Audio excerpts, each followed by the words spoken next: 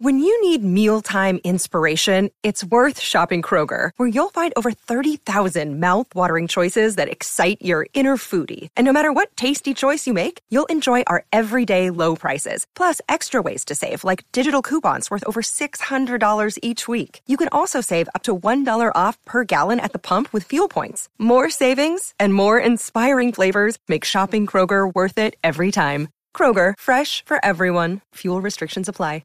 Another day is here, and you're ready for it. What to wear? Check. Breakfast, lunch, and dinner? Check. Planning for what's next and how to save for it? That's where Bank of America can help. For your financial to-dos, Bank of America has experts ready to help get you closer to your goals. Get started at one of our local financial centers or 24/7 in our mobile banking app. Find a location near you at bankofamerica.com/talktous. What would you like the power to do? Mobile banking requires downloading the app and is only available for select devices. Message and data rates may apply. Bank of America N.A., member FDIC. They could break here, Chelsea. This could be the moment. Frank Lampard for Chelsea. It's Carvalho to his right. Lampard for the title. Lampard! It's 2-0. It's Chelsea's championship. And 50 years of waiting have come to an end. It's Lampard. Comes out to Essien! Oh my goodness. Classic counter-attack. Here's Didier Drogba. And now get down the middle. Drogba goes. Stretch it. Mix it on Manu. Stretch it. Chelsea 2. Arsenal 1. And Didier Drogba has. Drogba in the centre. McCoy just came to the ground and went forward. Now going back madness. None of it to go. He gets his pin to get the ball. Stretch it. Mix it on Manu. This one must have came from. If the same thing is going on, that's it. What do you mean, man? I sound like this guy, which guy? I don't even know what he on. Let me sip my tea. Can't take me for a month. Man, I've done some time back. Unbelievable! Maras. As possibly bleak as this. Drogba! Maras. Never ended up in McDonald's. And I haven't had a trophy in a long time. Not the fault that I played. Good evening, ladies and gentlemen, and welcome to another episode of Chelsea Hour. You're joined by your host today, me, Babs. I'm joined by two special guests. Thomas, how you doing? I'm doing good, my guys. I'm doing good. How are you, boss? I'm not too bad. Thanks for asking. I'm also joined by Sam. Sam, how you doing? Yeah, I'm very good. Thank you. Thank you. Good to hear. And the reason why I said two is because the third guy here, man, he's a legend of Chelsea Hour. You know, he's part of the old guard. You know, we talk about the Terrys, the Drogbas, but we don't talk about my man, Jermaine. Good to see you. How you doing, my guy? Same for the intro, bro. Yeah, I'm good, man. I can't complain. Definitely good to have you on, bro. Definitely good to have you on. So I'm going to start with you straight away. You know, it's been an amazing week as a Chelsea fan. You know, we've had two ridiculous performances in the Leicester game and the Juve game. So let's start with last Saturday's early kickoff. So going into the Leicester game, how are you feeling? And were you confident? You know, were you a bit worried? Because I know obviously, you know, we've had a bit of like a shaky couple of last games against Leicester, especially at the King Power. So how are you feeling going into that game in particular? You know what? Because it was after the international break, wasn't it? Exactly, straight after. Yeah, and it was just like, it was one of them ones where I feel like Leicester, where they had a bit of they've had a bit of a dodgy season so far. I thought to myself, they love to get up for it against us, innit? Like, I know Vardy loves it.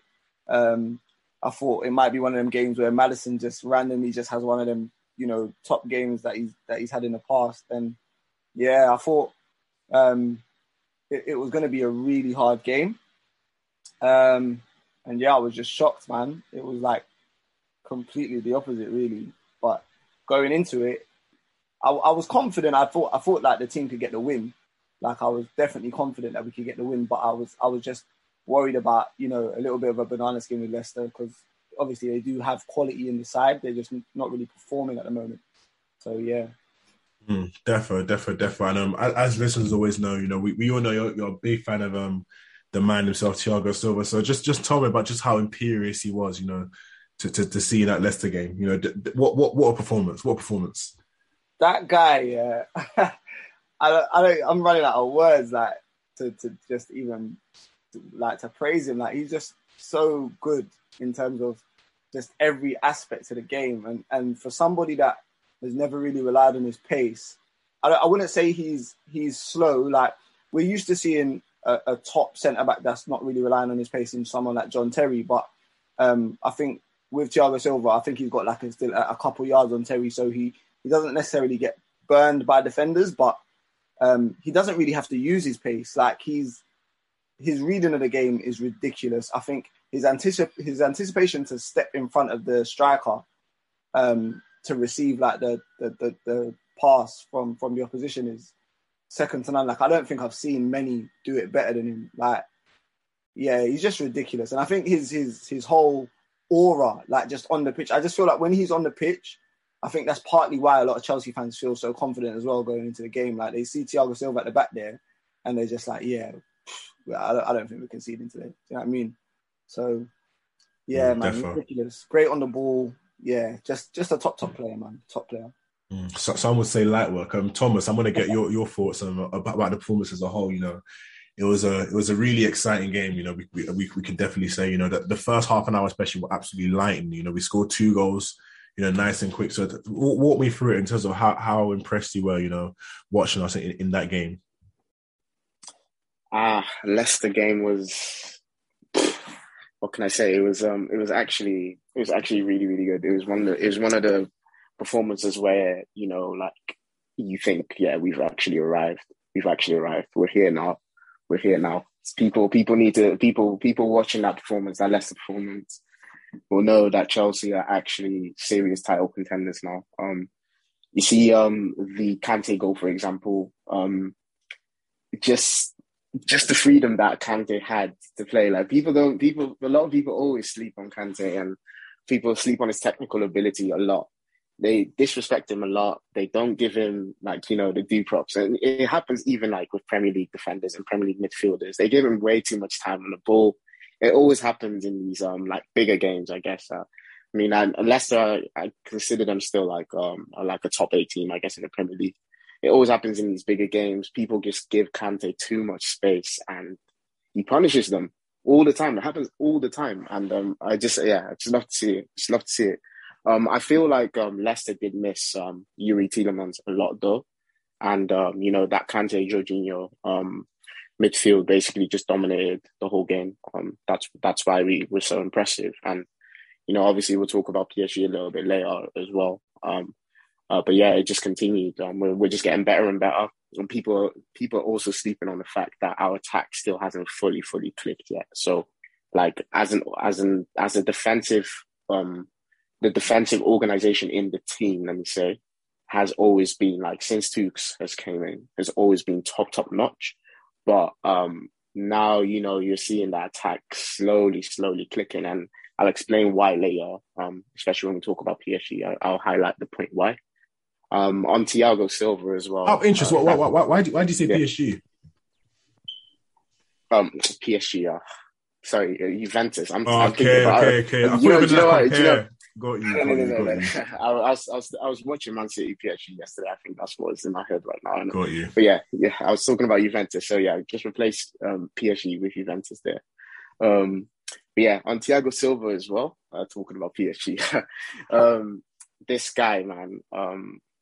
It's just, he's a legendary defender. That's all I'll say. He's literally one of the best to ever do it. At 37 in the Premier League, the composure that he shows on the ball, just his reading of the game is, I just like no words about Thiago Silva. He's just insane. I just wish he could have played with John Terry. People say John Terry and Carvalho were really good together. Obviously they were. I would have loved to see John Terry and Thiago Silva play together. It would have been insane. Definitely. And one of the interesting pieces that you touched on there was the midfield. You know, I've really enjoyed the new style shape we're playing. You know, where we have Jorginho playing the anchor, that we have the secondary midfielder, whether it be Kova or Kante. You know, be that more roaming guy. You know, being more involved in the attacks. I want to get your thoughts on that, Sam. How do you think that's unfair in comparison to the initial traditional twin sixes that we had? And is it something you want to see more going forward of? So the thing I love the most about our midfield is whoever seems to come in, like, does the job. So it can be Ruben and Kova, it can be Kova Kante, Jorginho Ruben. Like, it seems to be any pairing that we use seem to play pretty well together, to be honest. And I think the difference between kind of the traditional like double six that we usually used to play is I don't think the double six used to get as much help. So on paper, it says we play two midfielders under Tuchel. But realistically, when you watch Chelsea, very rarely is there only ever two men in that midfield. Like either you get the wing back, so you got James and Chilwell. They like to come narrow a lot of the time. I feel like when the ball's on the left side, James will come narrow. When the ball's on the right side, maybe Chile will come narrow. They also do stretch the play. And I think that's kind of the big thing is they know when to do it. But also we have the kind of twin tens, which people call it. And whoever seems to play there, I think Tuchel's kind of made them feel like they also have to fill in a midfield role. So I feel like most of the teams that we play will play three in the midfield. I think that's probably the norm for most teams nowadays. So I think almost it looks like we're outnumbering people in midfield with two traditional midfielders. And I think that's just because of the wing backs and the twin tens will help out. And I think they're so well tactically coached that they don't seem to mess up. Like they don't seem to be getting in each other's ways. They all know where to be. And obviously I know people have touched on it before, but I honestly do agree with them when they say, I think this is probably the best coached Chelsea side we've seen. Maybe not in terms of individual talent across the pitch, but in terms of pure coaching, I think this is the best coached Chelsea side we've seen personally. So I think anywhere like you can see the effect that Tuchel's having, especially I say especially in midfield, but realistically it's not especially in midfield, it's everywhere. Bar maybe the attack, you could say there's little kind of teething problems going on there, but you see Tuchel's effect everywhere on the pitch. Just tactically, we're top class, and if you're tactically that well coached, you can beat anyone. Definitely. And Thomas, you mentioned earlier about why the attack's not clicking.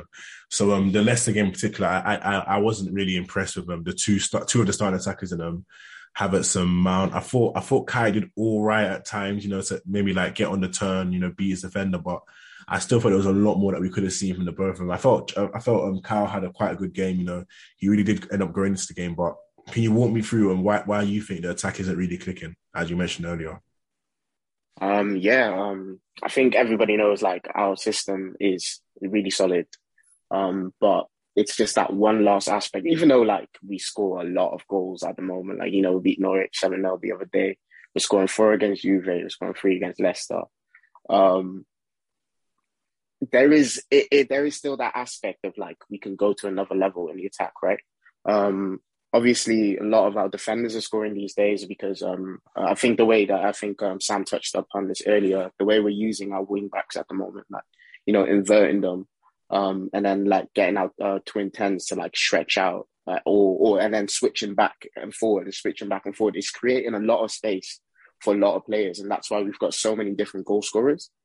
But to touch back upon like our actual attacking output, like from our attacking players, it's just not been there yet. There's only one guy, and I don't know, people might say I'm biased about this, but there's only one guy that's actually been good in the last couple of games for Chelsea as an attacker, and that's Callum Hudson-Odoi. He seems to be the only one that's actually understands how to control the tempo in the final third. He seems to be the only one that actually knows how to play as a playmaker. He seems to be the only one that knows when to release the ball or when to drive with the ball. He is one of our most creative players, and it's not a surprise to see that we are actually clicking a little bit more as an attack now that he's playing in his actual natural position. I would say also that one of the main reasons why we don't have that real fluid attack, as in we have a fluid attack, but our attacking players are not producing as well as they should, is we haven't allowed just a free to play consistently together, to get to know each other together. So in my opinion, I would love to see a front three of Callum, Romelu Lukaku and Mason Mount. I think that's probably our most potent front three, but we haven't seen it yet. And I feel like these guys, all three of them, understand the system a lot. Mason is maybe a little bit off form at the moment, but he'll get back into it. Lukaku is still not really embedded into the team. Obviously, he's still a top quality striker, but he's still not really embedded into that team. So I feel like when those three actually start clicking, our attack can actually go to that next level straight away. So, yeah.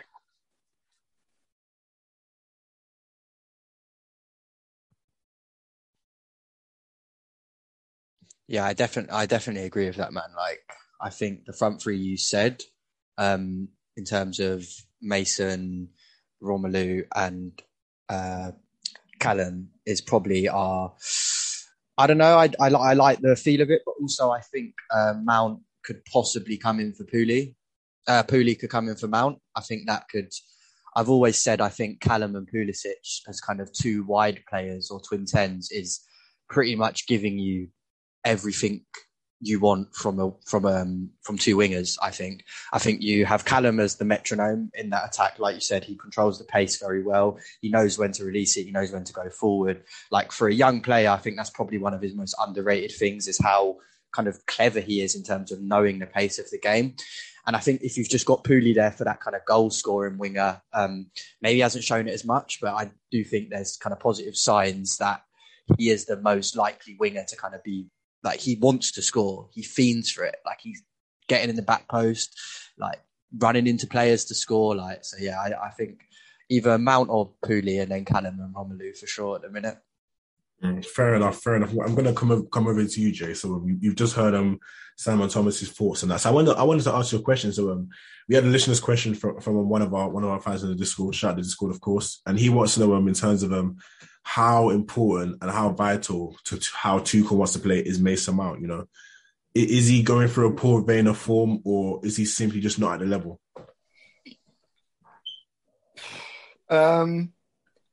With Mace, it's so mad because this system, obviously starting out, even under Lampard, even like when Lampard was here, he played a similar system, or I think it was near enough the same system, really, like 3-4-3.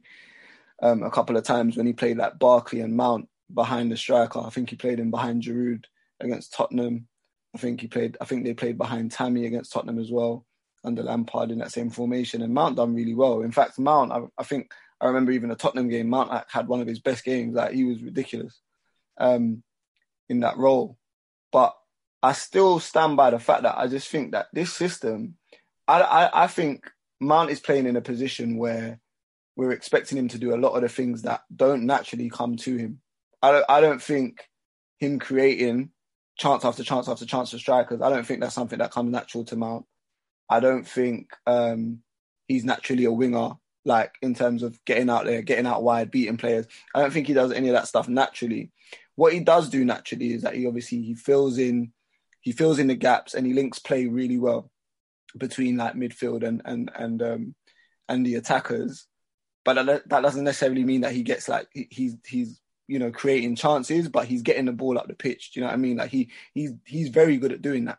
He's quality at doing that. He's good technically. He's a neat footballer. Do you know what I mean? He's not messy. He's got a good touch. Like, we've seen some crazy magical touches from Mount, like when he brings it out of the air and stuff like that. So I think Mount is a quality player, but I think Mount is like a number 8. I think he's best in a 3. And so for that reason, I think we're always going to be in this kind of grey area with Mount, whether like he's going to be able to get to the top, to like the best version of him he can be in this system. That's for me personally. I just don't think he's ever going to be the best player he can be in this system, because I don't think it is in this system where he thrives. I don't think he thrives in a 3-4-3. I think he thrives in more of a 4-3-3, where he can be the third midfielder to go off and just do whatever he wants, or he can be like the midfielder that helps kind of do the box-to-box work while you've got Jorginho there, and then you've got, maybe like another, like a Ruben or a Kovar, whoever. But yeah, like, or a Kante, sorry. But for me, I don't know. He's off form, obviously. And I'm not saying he can't be effective in the formation, but I think when you look at players like, we'll get onto the Juventus game later on, I'm sure, but when you look at players like Ziyech, for example, Ziyech has had some poor games for us. So poor. But you look at some of his natural his natural movements and his natural things to do when he gets the ball, and it's so different to like someone like a Mount, where Ziyech will get the ball and he'll just look up straight away. He'll play it straight away. Do you know what I mean? He sees it straight away. He just wants to he wants to get the players through on goal. That's like his first thought. And with Mount, I don't think it's that, and which is why production in terms of assists and goals and stuff like that, it's not at the level that we want it to be with Mount, because naturally he just doesn't do that when he gets on the ball. Do you know what I mean? Like with Ziyech, even though he can stink out the joint, even in that same game that you're looking at where you're watching him play so badly, he'll probably have 2 or 3 through balls where a man should have probably scored or done something. That's his most annoying trait. Yeah, that's what I'm trying to say. Any given minute, you get one Ziyech or another Ziyech. It doesn't make any sense. This is what I'm saying, and that's got to do with the fact that there's certain players, naturally they just come into a position and they just do stuff. They just do it. You know what I'm saying? It's like Bruno even. Like, you see Bruno Fernandes, like, I don't like talking about these clowns, but Bruno Fernandes will do the same thing. He'll have a stinker, but out of nowhere, he'll just play a man through on goal and it'll be a worldie pass, and you're just like, what the hell, bro? Like, and that's literally, I think that's where Mount's going to just get judged in the wrong ways, kind of like, because you'll see him do so much good work. But what we really needed Mount to do in the whole game with that 90 minutes, even though he ran around for us, he chased back, he won possession back, he done all those stuff. But the game can end up 0-0 because the one through ball that we needed him to do, he just couldn't do it. You see what I'm saying? So it's like, I don't know, man. For me, it's tough for Mount right now. I do think it's going to be tough for him to kind of get out of this rut as well. I'll be honest with you, because I think with players like, it's far away for now, so he's kind of lucky. But with players like Gallagher, who are playing in the league at the moment, and they're performing in those kind of metrics, they're doing well. Do you know what I mean? And they, I don't know, like, and unless the formation changes, I think it's going to be proper tough for him to kind of get back into the team, doing what he can do at a top level for us. And even of what you just said there, like, in terms of changing the system, is he good enough a player to warrant changing the system? Do you change a winning formula? Yeah, that's what I'm saying, and I don't. That's what I'm trying to say. I just don't think we do, because, like, there's a few players that are all playing like this as well. So, for example, Havertz is not probably doing what he should be doing in terms of the player that he is, in terms of talent that he is. You've got Ziyech who could be doing better. You've got Mount who could be doing better. So Tuchel's not going to change this system for anybody right now, because none of them are warranting that. Like, Mount isn't warranting it. So at the end of the day, it's either going to be whoever's first to get to that level where, you know, they can start, kind of like what Hudson-Odoi's been doing recently, where he's kind of like the first one out of the lot to kind of like cement a place this season for me. Like, out of everybody, he's gone out of his way. He's worked hard. He said, F the under-21s. I don't want to go to that shit. Like, I'm better than that. I can get into this Chelsea team. Let me get into this Chelsea team and I'll do what I need to do. He's coming to the Chelsea team. Boom. Cemented his place. Rom, he's kind of lucky because they're a big signing. So he probably cements his place automatically anyway. But we'll see how that pans out. But then like Ziyech and them, man, are fighting for the other place. So we'll have to wait and see, man. Definitely. And obviously, you know, we have to get to the Juve game. You know, we have to. What a performance! Absolutely electric. I'm gonna have to come to you, Jay, straight away, because I know you were at the game. Yeah. I just want to get your perspective. Like, just how was the atmosphere alone? You know, like how was the bridge? Because we heard the rules. You know, when you know Callum Hudson-Odoi was scoring, we heard the chanting. Like, just walk us through it. Jay, you weren't one of those fans that went on the pitch, were you? Bro, I wanted to. I was just too high, bro. I swear, I would have been such a good game. But the atmosphere was electric, man. Like, I think the Chelsea fans really knew the kind of form that we was in. Like, they really felt confident about the game, and I think there was a bit of a sour taste as well left from the obviously the away leg, where we dominated, really. Do you know what I mean? We dominated the whole game, and we'd give Chiesa that one chance, and obviously great finish from him, and yeah, we end up losing the game 1-0. But the atmosphere, I think everybody was just up for it. The fans were up for it, and the players just looked. Even when the players come out, they just looked so focused. The drills that they were doing beforehand, it was really good. Like, I don't know, you had a feeling there that we was going to kind of come out and really try and go for them. And then, yeah, man, game started and the pattern kind of set in really early on. And yeah, like obviously all the Cobham kids getting on the score sheet and stuff. I know we'll go into it in more depth, but the Cobham kids getting onto the score sheet, man, like the support for Hudson, the support for Mount, even when he come on like as a sub, like the support for Ruben, even, who's, you know, obviously he's back now, but yeah, like just the love for these kids at the club. And like, I don't know how to explain, like, you know, when they say obviously when you're scoring for your club, when you're playing for your club, it's completely different, isn't it? When you're playing for like the club that you've grown up at and you've been there since whatever 6, 7, 8. You could just kind of see the difference, like in terms of when them kids were scoring and that, and the way they were like proper like cheering them on and that. It was just so mad. It was so mad. But the beautiful thing about that day was that the other players were getting it as well. The Jorginhos, the Werners, the Ziyech's even, like, there was just so much support for all the players on that day, and it was really good to see, to be honest. Definitely. And you know, coming off of what Tuchel did say early on about how, you know, we need to set the tempo a lot better following the initial Juve game. You know, what a way to set it, you know, with that third goal especially. And Thomas, I'm going to come straight over to you. How do you feel like, what differences are you seeing in this Chelsea team of now compared to even like a month ago, you know, whereby against Juve we seemed quite tepid, we weren't playing as fast as possible. You know, what key influences are you seeing in terms of that change there? Yeah, I mentioned it earlier, but I think one of the key differences is definitely Callum, just being allowed to play as that 10, because he seems to be the only player that actually understands how to dictate that tempo in the final third. And you can just see that it's okay, like we're still waiting on the rest of our attackers to kind of catch up. But you can easily see that when he gets the ball, you can see the triggers, like Chilwell makes that run on the left or on the inside, depending on what Callum is positioned. Reece starts running on the right, like Reece makes his trademark runs into the box on the right. Jorginho avails himself. Whoever's playing up front starts, like, you know, moving when Callum has the ball. That's you can see that Callum has started now 7 games in a row, I think, or something like that. And it's not a coincidence that we've looked a lot more liquid going forward when he's been in a team in the position that he needs to be playing in. None of that right wing back stuff that Tuch's put him under. But overall speaking, I think that's actually made him a better player in general. So it's actually been good for his football education. And hopefully he just cracks on for me, because I think Callum can still go to another level or two easily. We haven't seen the best of him at all, because the way this guy was ripping up academy football, insane. And obviously, I think Tuch's has understood how magical Cobham is as well, because a lot of the teams that were setting out now, usually at least contain 3 or 4 Cobham players in the starting lineup. You've got Ruben playing, you've got Trevor playing. Reece James, obviously, like, he's like the best player in the world right now. I don't know what is going on with him, but and Callum obviously as well. Mason is there as well.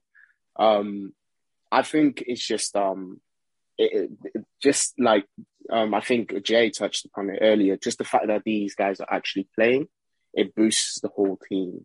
Like, just the mentality that it brings to the team, and the fans, we love it, and the atmosphere that creates. It creates an enjoyable playing environment for these guys to play, and that's why they're enjoying their football, and that's why we're actually seeing just amazing results right now. And don't forget, we've got guys like Conor Gallagher on loan at Palace right now, just doing bits. Another guy I'm really looking at right now is Levi Colwill. Amazing young centre back, probably one of the best talents to come out of Cobham. He's on loan at Huddersfield right now. He's another one that can literally just step in next season and contribute straight away. And obviously, just look around the Premier League. I like some of the players that are coming out from Cobham as well. You've got Tino Livramento, who's like Southampton's best player already. Like, he's 18. Insane. You've got Tariq Lamptey, obviously just coming back from that horrific injury, but still like one of Brighton's most important players. And yeah, I think it just shows you the magic of Cobham. And I'm so happy that Cobham is finally showing what it is. is really a special time at Chelsea right now, and that's why we're seeing what we're seeing. Definitely. The magical combo indeed, and not just that. And for me personally, I think one of the biggest differences in what's impacted us is definitely been the wing backs. You know, early on the season we saw Marcos Alonso and Aspi playing a lot, and they just slowed down the tempo quite a bit. Whereas when you look at how aggressive, you know, Chilwell and Reece James have been, not just to like get back, but to also get in the box, you know, stretch play, you know, add supporting numbers in midfield. I think they've probably been two of our biggest, I think those two maybe are our most important players in this current system at the moment. You know, the goal threat they offer, the creativity they offer. You know, they're not defenders. They're midfielders. You know, they're literally wide midfielders who are contributing to our attack in numerous occasions. Like, it's not a coincidence that they find themselves in these positions. The numbers are obviously just a prerequisite of that. So that's not why I'm saying they've been so good, but it's just been the way they played, the aggression and the intensity. So I think those two especially also are a key difference. I definitely agree with that. Like, Reece is everything. Shoots like a striker, dribbles like a winger, defends like a centre back. Like, it's crazy. I genuinely, like, out of all round talents to come out of Cobham, Reece is, crazy for me. I'm saying Reece James should be our next captain. That's what I think. Anyway, say this, but he's quite quiet. Like he said himself, he's like, I don't know if he's got that, like, I don't know, the captain kind of oomph. Like he's a leader by example, isn't he? He's like, he reminds me exactly. Like a Kante, of a Hazard. He leads by example, and I don't know if he's got that kind of. I don't know. Captains for me have to like. I don't know, because maybe he'll go into it more. He was actually the captain in the academy. You know, like when he was coming through, he was the captain in that team. Won the. So I don't know. Maybe like we don't really know that happens in the change room and that. I just on the pitch on the pitch he doesn't really seem the loudest. He's a twat though, like in a good way for Chelsea. He's a twat. Yes, that's what I love. That's what I love. You see him like little things he does. He'll like get the ball and just like throw it away, and I love that. That gives me endorphins. I love that shit. To piggyback on what Babs was saying about the wing backs, just general play as well. Like, I think that when I was watching against Juventus, like, obviously you get to see a lot of the stuff that they're doing off the ball as well, and it's like, forget about the numbers just for a minute, but it's like just generally throughout the 90. And this was one of the reasons why I know a lot of people used to think like I was just getting onto Alonso just because I just hated him, I didn't like him, whatever. Please get onto him more. But the maddest thing was, it was like, for me, it's about how your team generally plays with that player in the team, like in terms of just everything. And when Chilwell come in, I know the wing backs are both playing well now, but at the beginning, it was actually Chilwell that started the better form, like in terms of he come in and he had us moving so good down the left. Like, all of a sudden we could build play, we could fizz it into him, we could like link up with Chilwell. Do you understand? And the attacks that we were trying to sustain in games, it was happening more often.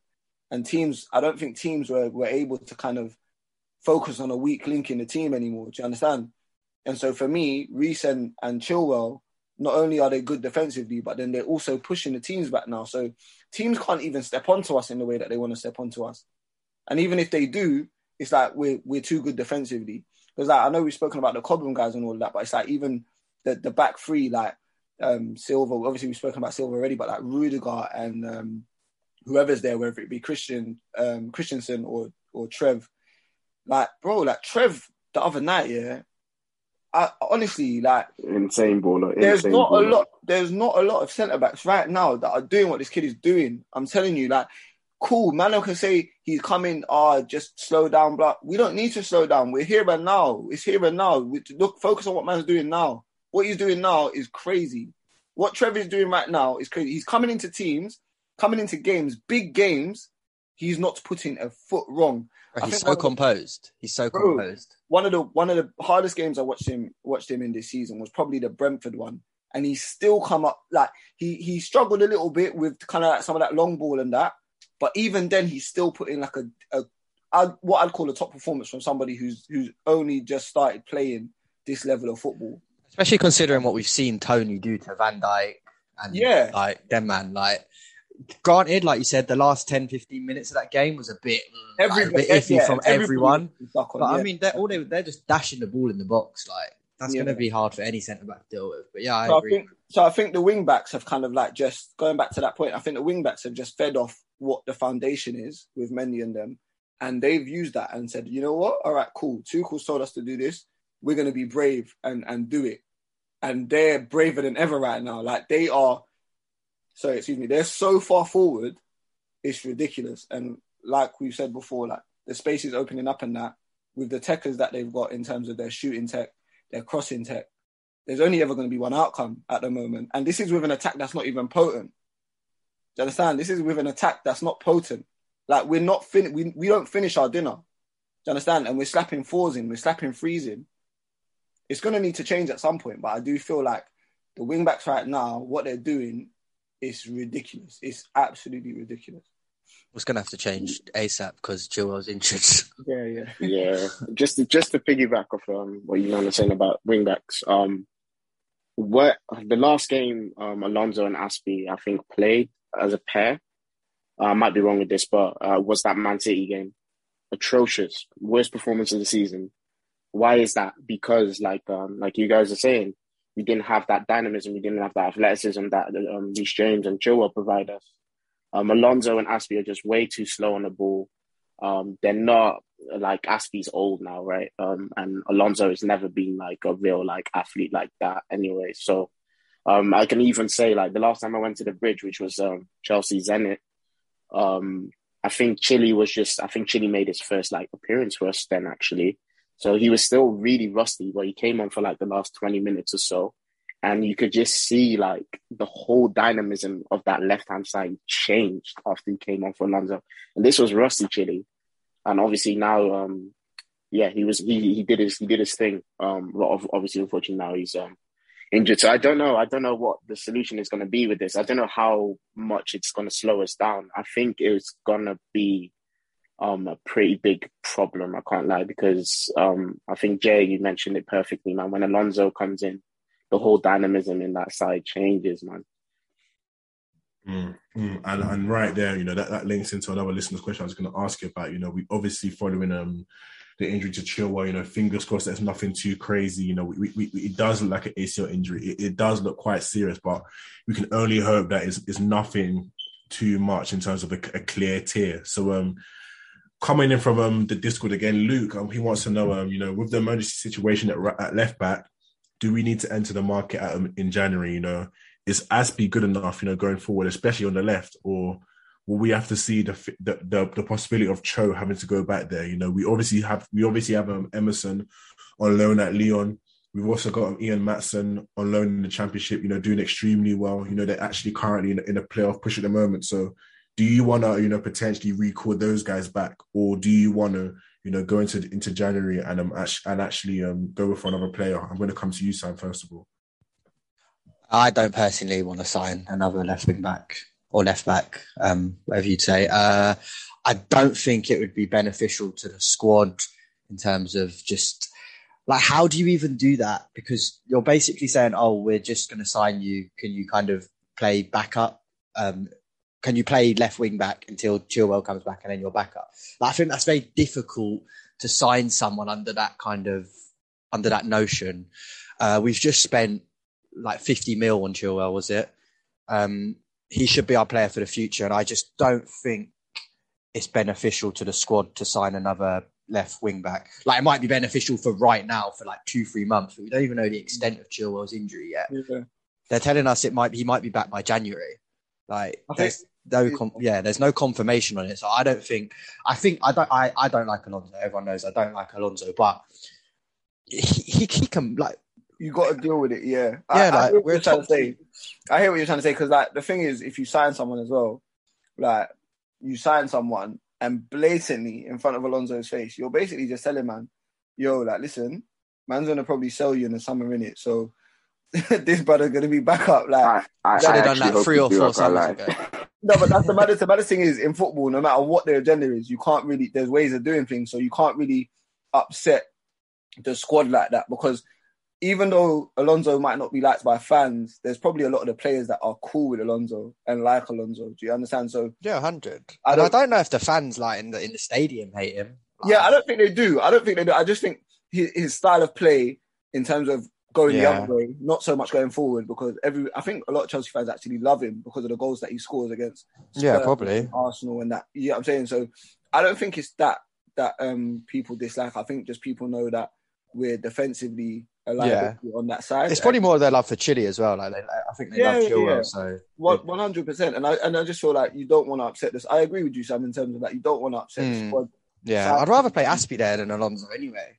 Bro, and Aspie, when he first come into Chelsea, for those who remember, he come in and he took Ashley Cole at left back, So I don't even like putting Aspie and Alonso in the same sentence. Like, I don't like. I actually think that's unfair to Aspie. I don't even think he's bad. I think of course not. Really overstated how bad he is. Like there was even points like before this season. I said it on pods. I've said it in group chats. Like Aspie was almost a better option at right wing back than James at points. Like he done things there that I don't think James done.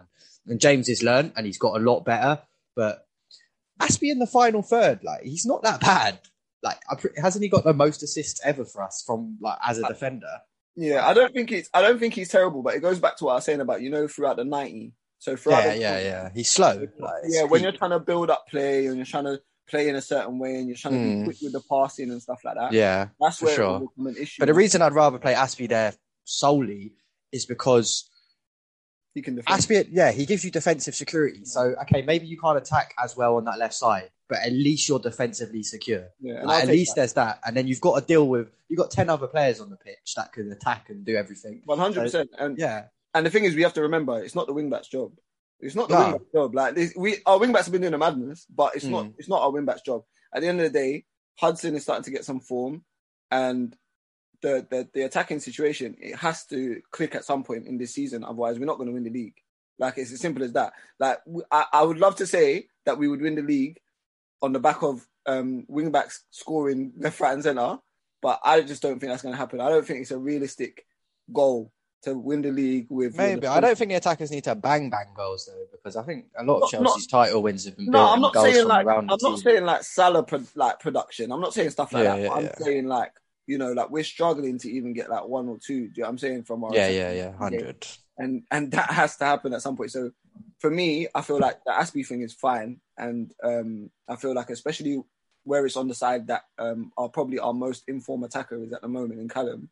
I think that's even more than that's a bonus. Do you know what I mean? So Aspie for me is I'm calm with that. If Aspie is the one that comes in at left wing back, I'm definitely happy with that, to be honest. And Alonso for the games where he can play, and he probably does nick a goal in them games as well, because there's going to be games that Alonso can actually play. So yeah.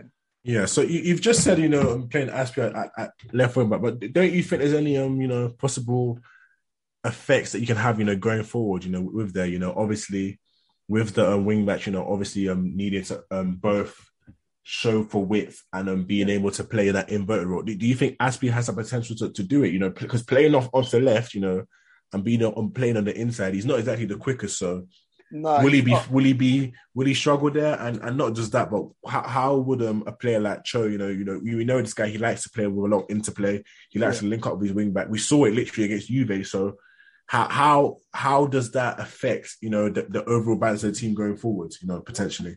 What I would say is that all that's going to need to happen now, and it goes back to what I was saying about the attack, is I think Tuchel's actually going to have to accelerate this kind of the production he needs from his attack. Because one thing I clocked in at Juve when I was watching the game is that Ziyech, for example, Ziyech was a lot of the time the guy that was dropping in there. And I know our wing backs come in, but a lot of the time Ziyech was dropping in there. He was getting the ball. He was dropping really deep to get the ball as well sometimes. And the reason why he was doing that, because all he was looking for was for Pulisic or Cho to make a run so he could find them. And a lot of the times he would make the pass.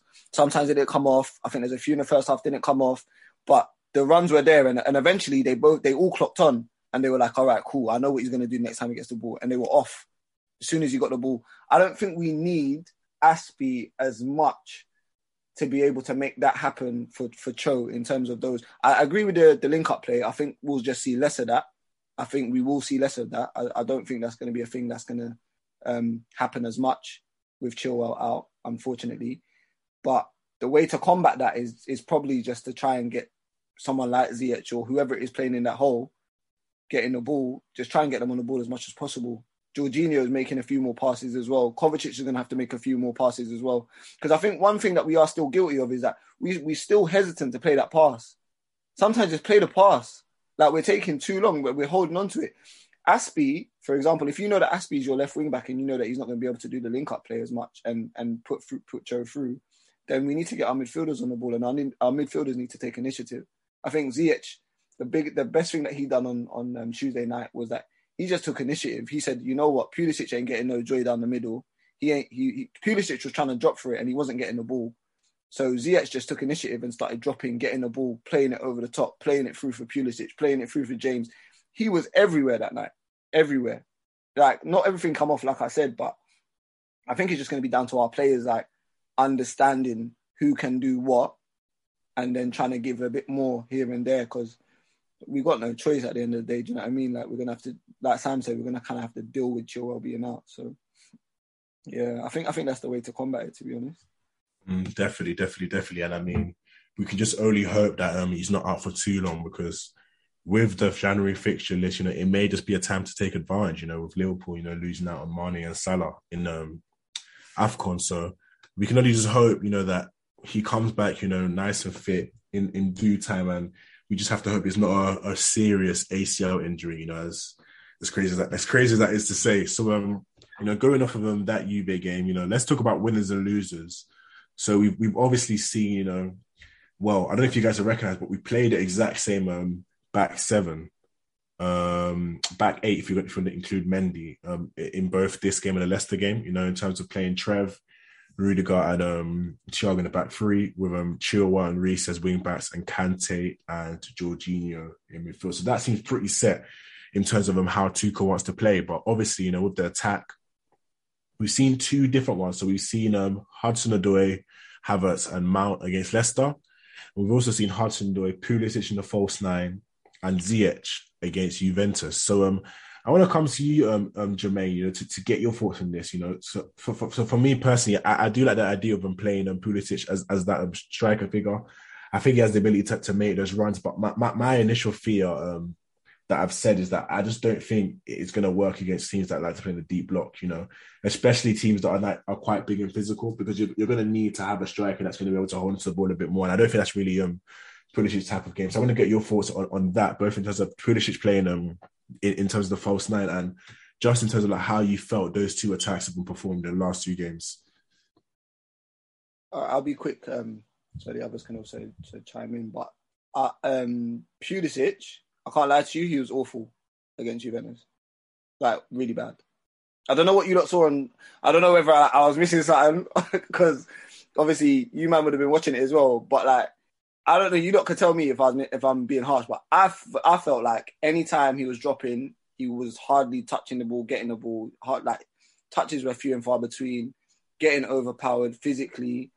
I think they even outsmarted him quite a few times in terms of just when to kind of nick the ball off of him, when to kind of give him a nudge. In that false nine, I don't think it's it at all. I don't think that's where he needs to be if we're going to get anything out of Pulisic, to be honest with you. I'd much rather have somebody like Ron back up there. But for me now, after seeing Ziyech against Juventus, and also I think a lot of people have forgotten what Ziyech's form was like up until he got his shoulder injury, and I still think he's kind of carrying that injury a little bit. I really do think he's still carrying that injury a little bit. I think he's still thinking about it a lot. He took a little bit of a knock in the game as well, and I thought his shoulder had gone again, but thankfully it didn't. But I think the attack might need to have somebody like Ziyech in there. I say somebody like Ziyech basically, because I think it needs to be Ziyech, Cho, in terms of being pure creators, and then I think it might need to be Lukaku obviously up top, so that we've got somebody that can actually bag the goals, because I think Ziyech will always look to get those two in behind when he can. But I also think even if there's not a lot of space, Ziyech will still see them and try to find them. And I feel like as long as he's doing that, I think with Cho, who's a bit more efficient, you'll get efficiency from Cho, but then you'll also get kind of like the worldy pass from Ziyech. That doesn't come off all the time, but at some point in the game it will. And I just think with him having that kind of positive, that positive body language when he gets the ball, he always wants to get the ball and then look forward and play the pass. I think that will suit somebody like Lukaku a little bit more, and it will stop him from having to stay central all the time. Do you get what I'm saying? Like, it will force him to kind of have to start making runs. Whereas at the moment, if Mount or Kovacic or whoever gets the ball, Lukaku just stood still centre. And I don't really like that. So, yeah, for me, I want to see the next attack I want to see come like flipping Russian roulette, bro. Come like the lottery. Like, it's crazy. We're just changing attacks all the time. But I'd want to see probably Cho, Ziyech and Lukaku in terms of after seeing the last two attacks. I still think there's something missing, and I think Ziyech might be the guy to kind of, if he can get some form though, because obviously if he's stinking out the joint, then yeah, we're just going to be doomed, isn't it? But yeah, Ziyech, Lukaku and Cho is probably what I'd want to see for a few games, if I'm being honest. Definitely. I do like the sounds of that attack potentially. I do think there's a nice balance of creativity, goal threat. As you said as well, we have the brute force nature of Ziyech, and I think it'll be interesting to see how that performs. So the reason why I asked that specifically was because I know a lot of people have, teased Dan specifically about, how fluid Chelsea play with Havertz up top. And it just goes to show that it is not an easy role, to play the number 9. It's a lonely role. You're not always going to get touch of the ball. Sometimes you're going to be outnumbered, by quite a lot, quite a few centre-backs. So it just goes to show you that it's not the easiest of roles. So it'll be interesting to see how that goes going forward. So, Thomas, I'm going to come over to you as well. So, has Cho etched his name into the lineup as a starter? And do you think there's a possibility of him ever going back as a wing back? It's difficult because, like you said, we're in a little bit of a crisis right now with Chile out, right? And I feel like we still. It might be difficult for Tukes not to maintain that sort of intensity that we get from our wing back. Who else can provide that intensity at left wing back right now? It might have to be Cho. I hope not, because I feel like, as a young player, you want to play in a position that you feel like you're best at. And because he's actually in good form in that position as well, for him to go to that next level up, or even above that, he needs to carry on playing in that position. And for me, he's actually been our most consistent attacker anyway. So out of all of our attackers, he's the one that deserves to start the most. So yeah, no, it's a hard one. It's a really hard one. But yeah, I think for now, I think the two guys that actually have their names edged on the sheet right now, in my opinion, are Cho and Lukaku, and we need to build around them. After that, it is either Ziyech or Mount or Pulisic. I think Sam made a good point earlier about Pulisic. Actually, I'm not Pulisic's biggest fan, but I do appreciate his attributes as a player. I think that hunger that he has to score a goal is really important, and the problem is we don't really have that many creators. But if you pair him up with a couple of creators, not in the false 9 role, rather in that number 10 role where he can actually run in from deep. Kind of like how Sterling used to play for Man City early on. Maybe that's what he needs to model his game on. Those off the ball runs. I don't want to see him playing hero ball, if that makes sense. This is not America, this is the Premier League. I want him to make those runs off the ball, get at the end of crosses. He's actually really good at that. That's what you should be focusing on. And if he needs to step past a player or two, I don't want to see him step past 5 or 6 players like you think he can do. He needs to just focus on, getting into the box, trying to score. And obviously we've got Ziyech there as well, who gives us that directness. And then, Mason Mount as well, who is a bit of an enigma at the moment. But people forget that he's only 22, 23. He's still a young player. He still has a lot to learn in the game. He's still really raw, actually. If you think about it, he's still a really raw player. He is kind of in between right now. Like, you want to play him as an 8, but obviously that doesn't go in our system. Or do you want to persist with him as a 10, and does he learn more about that, being a real 10 as a player? It's really difficult for Tukes right now when it comes to that attack, just like picking the best 3, because there's so many different characteristics in the squad, and none of them have really gelled. But the 2 that I do believe we need to build our attack around is definitely Cho and Lukaku right now. Anyone else needs to be added to that. They're calling it a Royal Rumble, man. They're saying it's time to give Kyle the keys to the streets, man. You know, the streets have been asking for this for many a year, and it seems that we are potentially going to get to see this, you know, on Sunday, hopefully. So that'll be entertaining to see. So Sam, important question here. Is history about to be made? Is a double, if not a treble, on the cards here for Chelsea? Of course it is. Of course it is. Like, I don't see how anyone can watch us. I've been shouting our praises from the start of the year, man. Like, everyone was going crazy. Liverpool this, City this. Oh, look how good Liverpool's attack is. Oh, look how good City are. And we were just there, like, yeah, we were finding our feet, we're just doing our thing. And then, like, now we've proper...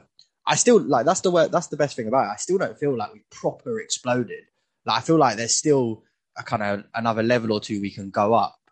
And I mentioned it earlier, and we've had some great teams in the past, but this, like, tactically, like, game to game, you see Tuchel doing different things, like, for opponents, and just, I'm really, like, I'm just gassed to be a Chelsea fan at the minute, to be honest. I think if you look at the Champions League, none of those teams want to play us. Like, none of them. Over 2 legs, they got rid of, someone told me they got rid of the away goal rule now as well for this year, which I didn't know, but apparently they have. Can confirm they have got rid of the away goal rule. Don't know if that helps us or what, but I mean, we don't concede many goals, so any knockout tournament, we got a good chance. If we go back to back, they better mute me on the timeline. They better mute me everywhere, because I will never shut up. Never ever will I shut up if we go back to back in the Champions League. And the Premier League, I mean, how long's it been? 4 years? 5 years? Yeah, it needs to come back. I'll tell you how long it's been, bro. It's been too long. Too long, exactly. It needs to come back to London, the capital, the rightful place. The Premier League needs to be here. And the players just... I've got that feeling. I've just got feeling in my bones. Like Mourinho, when he came back, remember that second year... The Conte after that, I remember, because I went actually to the whole game, which was the first game we used the 3 at the back. And I just got that feeling like the players want it. You can tell they're hungry. The atmosphere in the camp seems like brilliant. They all seem like there's no egos. It doesn't feel they're all happy for each other when each one scores. They're all celebrating together. It just, it feels good. I honestly, I'm not going to say we're going to do the double, because I mean, it's football. You never ever know. But Premier League looks good, but we need to keep putting those results together. I ain't worried about Liverpool, personally. I think I ain't as impressed with them as others. I think their attack does look good in points, but football's more than just 3 players up front. It's a whole unit. And I think they're going to drop points here and there. I can't see us... Like, we're going to lose a game, don't get me wrong. We're going to draw a game, don't get me wrong. But I cannot see us putting together a 3 or 4 game period where we just flop. Honestly, I can't see that. Maybe I'll be eating my words later on this year, but I can't see that. City, however, I'm a little bit scared. Just because City are this, like, none of us, like, I mean, technically my little cousin's a City supporter and my uncle and that, but I don't, so I don't really speak to them about football. And I don't know any City fans, so they do this thing where they go under the radar, and then you like close your eyes for a minute. You open your eyes, they're fucking 10 points clear. They've won 13 games in a row. And you're like, what the hell? Where the hell does this come from? Like, they're just beating teams 3-4-0 for fun, not even playing a striker. Bernardo Silva's got 13 goals. Ferran Torres has got 8. Like, it's just like, what the hell? Like, where's this come from? So we really need to not kind of let our foot off the gas. We just need to keep going, and like cliche, but game by game, we just need to take it like game by game and just go, basically. Definitely. Yeah, the scary thing about City is De Bruyne is not even in form yet. So, it's one of them ones. Yeah, City are just weird, man. They will go for a period this season when they win like 8 or 9 games in a row. So we also need to go through that period of winning 8, 9 games in a row. Like we just, yeah. I'll tell you for one though, yeah. Just quickly, I don't think we touched on him. Like, you see Jorginho, yeah? I was not the biggest fan of that guy, yeah? But I prefer not to speak about what I was saying about that brother during Frank Lampard's time. Listen, yeah. I can confirm, this guy is an elite footballer. When I tell you, yeah, the stuff I was seeing that guy do against Juventus, the TV be tricking us, bruv. I'm telling you, because this brother, his reading of the game, silly, bonkers. Like, I thought, yeah, him not having the legs and all of that was the real reason why he couldn't get to things here and there. But it is true. You do have to look at sometimes the system that some of these players are set up in, and like the way they're coached and the way the team's coached. Because on my life, Jorginho, yeah, that's one of the best live performances I've ever seen from a player. And that's saying a lot, because I've seen quite a few players. I've been to a few games. I've seen proper ballers like Zola and them guys. What are you saying? When you watch the game, you don't see Jorginho, but when you watch Jorginho, you see Rickard on TV, I don't see what Jorginho is doing, but off the ball, because you're obviously, when you're at the game, you're watching stuff off the ball. So the camera kind of tries to focus on the ball as much as possible. Yeah. So sometimes you get drawn to that more so. But when you're watching it at the stadium, you just randomly find yourself like watching the next player. Do you know what I mean? And with I know exactly what you mean, man. With Jorginho, I just kept seeing him like moving so early into spaces and closing down the spaces. So when Juventus were trying to get out, they just couldn't get out. And the way he controls the game, the way he knows 3 or 4 passes ahead than most players on the pitch, it's absolutely ridiculous. Like, it's playing like Raven. Sees it before it happens. I don't want people to do this thing where they act like he hasn't improved, because he's improved massively. But he's definitely improved. He's improved massively. Like, he wasn't doing this when he first come, but at the same time, I do think that there was a lack of appreciation for the type of footballer that he is. Obviously, maybe due to the league, maybe due to just what you see generally in the Premier League in terms of like maybe what you've grown up with. I don't know what it is, but so there's some of it, like the low light reels you see, like he just gets pammed, and like you see that on repeat, and you know what I mean. Like, it's a spin, isn't it? It's a spin. Yeah, but like this Jorginho that I'm watching of recent, and probably for the 2021, and I'm kind of annoyed that a lot of people have been kind of playing down his whole Ballon d'Or run and that. Not because I feel like he's the best player in the world, but because I just feel like Jorginho can only be the best player he can be in his position. Like, he can't be the best striker because he's not a flipping striker. He's not going to go and score 30 goals. He's not going to go do what Messi and Lewandowski do. Do you get what I'm saying? But the fact is, that guy has been a controller for the whole year of 2021 for Italy and Chelsea, winning a Super Cup, winning the Euros, winning the Champions League. He's now top of the league with Chelsea, and he's a massive part of that. And a man didn't want to talk about him like he's just another like another DM. Do you know what I'm saying? Like he's just any other deep line playmaker, but he's actually not. Like, for me, watching him yesterday on Tuesday, I just felt like it was like an education, bruv, on how to play that position, because he was actually amazing. So I just wanted to give him his flowers, because real talk, not a lot of players or not a lot of fans, like come out and say, oh, you know what, I was wrong about that player. But like, yeah, man, education is key, innit? Like that brother there, he's a big baller still. Apologies. We got it wrong. Big baller. It's interesting you say that, because I know someone else that went to the bridge on Tuesday as well. And he was saying exactly the same thing you were saying, bro. That guy is like off. You just got to. It just reminds me of like I think when I first saw John Terry live. People like used to like be like, oh, this guy's kind of overrated, like, because he doesn't have that athleticism, he doesn't have that pace. But when you see his understanding and his reading of the game and how he just was like 5 steps ahead of the strikers all the time, I feel like it's kind of the same with Jorginho. And obviously, Jorginho also has that orchestrating component about himself as well. I think, to be honest, like, I think you're right. Like, he was not this good last season or the season before. It's that adaptation period. Premier League is just quicker. It's more physical. For players like Jorginho, it's really hard to shine in this sort of environment. But he understands the environment he's in now. That's what he's been like in 2021. And it's made him a much better player because he's had to think quicker. He's had to pop the ball quicker. He's had to read the game quicker. It's actually just made him a better player to be in this environment that he is right now. And you could see that in the Euros as well for Italy.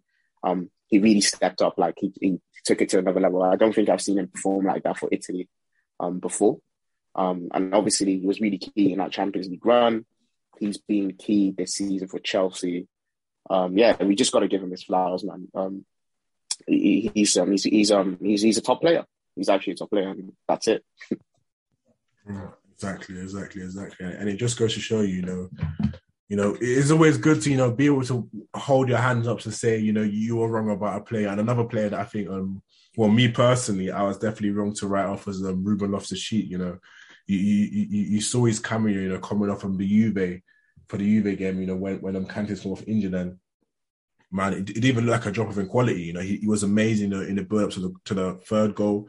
You just saw, the unselfishness, after making that of Moraldi run into the box to lay off to Cal, his ability to get out of tight situations. Obviously I think there's definitely a time and place for him to be like doing the dribbling and stuff, but you just have to appreciate, the quality and just how far, he's come, in terms of comeback for that injury, because watching him at Fulham, that's where like my worries are like, is he going to come back? And you look at our Chelsea, or like, are Chelsea going to have the patience, to bring him back? And it's a testament again to Tuchel, that he was able to trust him, because obviously, we brought in Saul, and after Saul's absolute stinker, he said, I'm not going to force him. I'm going to give Ruben this opportunity because he deserves it. And he's just taken it with two hands held out. Yeah, now Ruben was stinking the joint up at Fulham, I can't even lie. But, that injury, to come back from that, just that mental strength is honestly incredible. It's just so good. You don't know about 38 game preseason?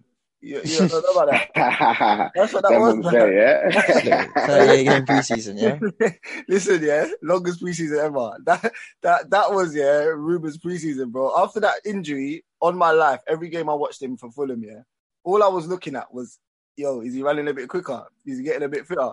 Honestly, he was hot ass, man. I can't even lie. The thing is, I fully expected him just not to be good, and I feel like even in his head, I think to a degree, I think he was just focusing on playing as many games, because I think he always felt like the manager's going to know that I've got ability, and I'm going to be able to show him in preseason when I come back.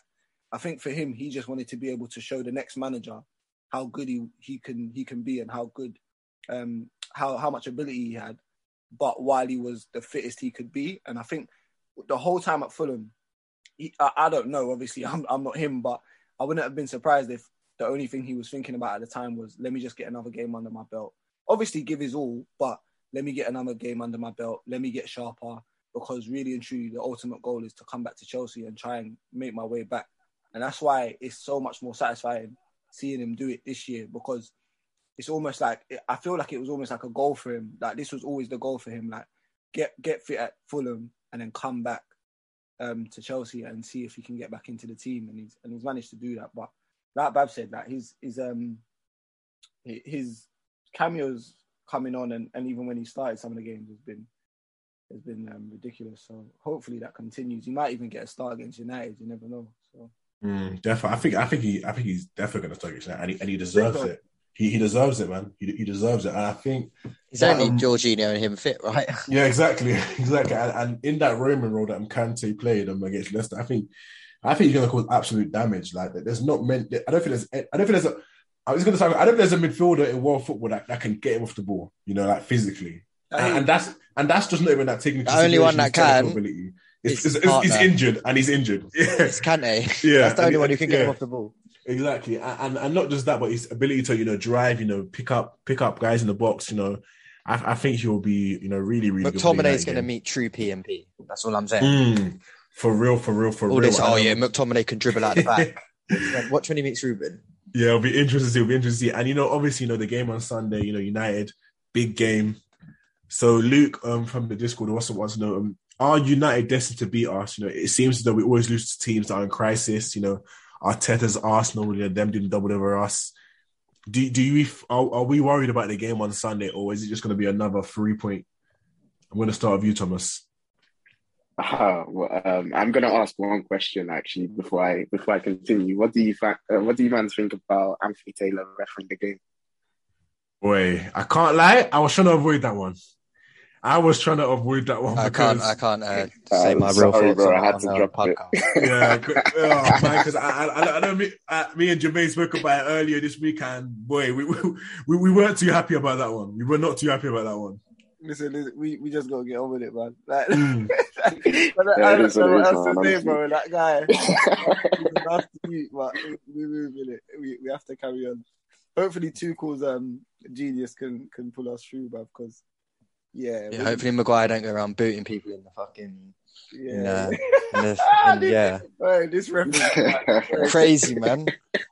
Fucking Gazaniga volleying Alonso in the head. He booked Alonso. Nah, it's crazy, man. Crazy guy. That brother is a nasty brother. Oh my god, man. Like, is he the one that's from Manchester? I say he's from Manchester. He's a Mancunian as well. That's what I'm hearing. He's actually a Mancunian. But anyway, let me actually talk about the United game itself now. This can be like a kind of like a pivotal moment for us in the season, like where if we really like show our authority, show how well we've been playing over the last couple of weeks, and we really dominate. Because obviously United lost that game against Liverpool and Liverpool just run riot. If we can do something similar, then I think people have to stand up and finally give Chelsea their due. Like, we are genuine title contenders. We're literally top of the table, but it doesn't feel like we're top of the table yet. If you guys get what I mean, because nobody's talking about Chelsea like that still. Nobody's talking about Chelsea like that. But if we can make a statement against United, with all the media's on just how United, like Ole Gunnar Solskjaer, etc. If we can make a real statement, it could be a platform for a successful title run. That's all I'm saying. I feel like you're giving a United win a bit too much credit, though, personally. I don't know. I'm not really... I don't know. I don't think they're the best of teams, to really say, beating them is going to be the real, it's not about their quality as a team at all. Like, they're washed. They are so washed. Don't get me wrong. But obviously they have something to prove. And you know what it is like, a wounded animal is at its most dangerous. It's one of them ones. What if the animal's lost both its legs?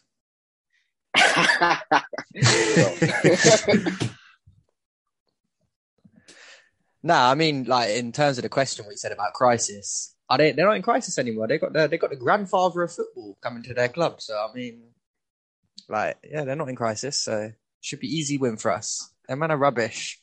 If we lose this, I can't be asked. I can't lie to you. I need that 4-0. That's what I need. I need 5 even. We need to make a statement. I need that early Pedro goal. The early Pedro goal. I need Lukaku to score a goal, run to the bench, pick out a backpack, put the backpack on, pull out the Timberlands from the backpack and celebrate like that.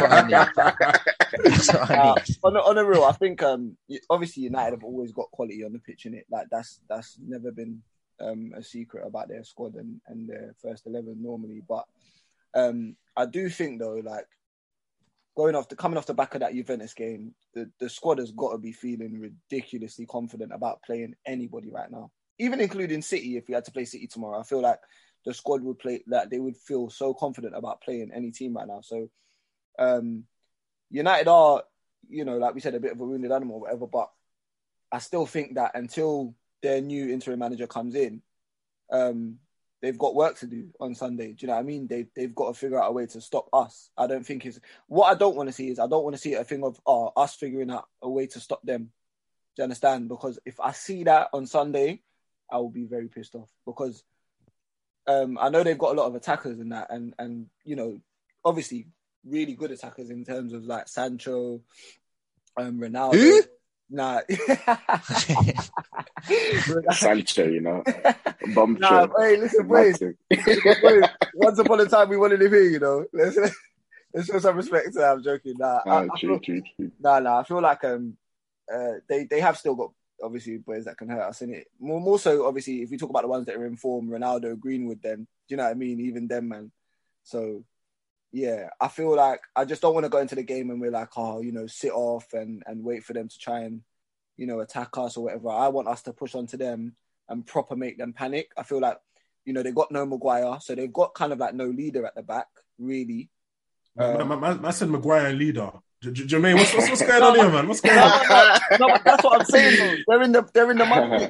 They got no. That's who their leader is, bro. That's who their captain is, isn't it? Bro, that's advantage for them that he's out. I don't know. You know. I'm joking. Bro. They're gonna play what? Lindelof and Bailly. Bro, the depth. Yeah, we should be feasting. That's what I'm saying. If Lukaku starts, he should put Lindelof in the gulag. Bro, listen. Fact remains. Yeah, that back line is not playing well at all right now. At all. Shaw's all over the place. But Saka, I think he'll just give you what he always gives you, which is recovery. And then you got them two. How can man say Saka is just recovery? Yeah. And then Did you see that video of his first touch? Bro, and then you got the two man No in the middle, Lindelof and probably, I don't even know who's going to be what, Varane or Bailly, one of them. I don't even know who. I think Varane's injured. There you go. I don't know about Bailly. He's always injured, so he's probably injured. So bro, who knows, mate? This is what I'm saying. So, and then the midfield, like I just said about Jorginho and all right, it's going to be Jorginho and Loftus-Cheek probably. But even them two, man, they walk into United's midfield right now, brother. Their midfield is nuts. And I'm going to watch this fight card in a minute because I'm interested to see what these men have got to say because they're going to be chatting a lot of crud. I know they're going to try and get us on the attack. I know they're going to try and do that. That's what they're going to try and do. But yeah, I don't really feel like they have a lot of players to trouble us tomorrow, if I'm being honest. I mean, on Sunday, sorry. So, no, Ronaldo, and that's it. Because Ronaldo's Ronaldo, do you know what I mean? 2 points for us, man. And Thiago will bag him anyway. So yeah. Man. Definitely. So let's get into some more listeners' questions. So Alexis, you know, friend of the show, shout at him. Always, you know, getting the timeline, you know, in a bit of a rumble. So he wants to know, is Reece James currently better than Prime Ivanovic? Also, due to Chelsea financial structure being important, what level of player do we break it for? And should Rudiger be one of them? So I'm going to start with you, Jermaine, on the first one in terms of, is Reece James currently better than Prime Ivanovic? Oh, man. Hey, that's a question. I think he is, you know. I think he is. I can't lie. I actually think he is. Like, Ivanovic was crazy. That's such a hard question, man. Bro, I know it's tough. It's tough. And the only thing I'm going off in terms of why I've said Reece James is because I think ability-wise, I just think it's not even, like... It's not close. Ability-wise, he's clear. Yeah, it's going to sound like an insult to Ivanovic, and it's not. He's such a great player. He was such a great player for Chelsea, but ability-wise, I just don't think people actually understand how crazy Reece James is. He's so clear. It's ridiculous. Like, you see, when we say he can play midfield, we're not like them Liverpool fans that pretend that he can play midfield. Like, you know, they're like, oh, Trent can play midfield, but you've never seen him play there. Like my man plays midfield. Like, he's been playing midfield. Like, he's ridiculous. He can play anywhere. Do you know what I'm saying? Like, we're not just saying it. He can play midfield. He can play right wing back. He can play right centre back. My man used to be a striker, and then what does he do? This season, he goes up front, he dinks the keeper. Like, it's not a joke. Like, he can do everything. And I just feel like in terms of that, that's the only thing that makes him a better player than Ivanovic. Yeah, Ivanovic, it's just longevity, isn't it? Bro, if this Reece James had played in that Chelsea team, God knows what he would have been doing. Real talk. Like, it would have been crazy. So, yeah, for me, Reece James, I know people will say it's really early and you haven't seen enough of him yet. But for me, I'm not the kind of guy that does that thing where I watch guys for like 3-4 seasons and then I make my decision. I just go off what I'm seeing now. And for me, like I said, similar things about Trev. Right now, I'm not trying to think about when they have a bad season. Right now, them men are playing really well and they're as good as anybody right now in their position. So, yeah, but obviously talking about Reece James is just, for me, he's just a ridiculous player. Fair enough. And in terms of that financial structure, we talk about the Rudiger deal. I don't think it would even take breaking the financial structure. So, what do you guys think of the current contract situation? Because obviously, it's him, Aspie, and Christensen. It looks as though one of them may be leaving free. And what do you guys think about the contract when it comes to giving it to Rudiger? I'm gonna go over to you, Thomas. I know I haven't heard from you anyway in regards to that. So basically, that's an interesting situation. I actually want to see Rudiger sign again, simply because, he's actually been really good this year. A lot of Chelsea fans slate this guy, but he has been just Rudy Gulag, right?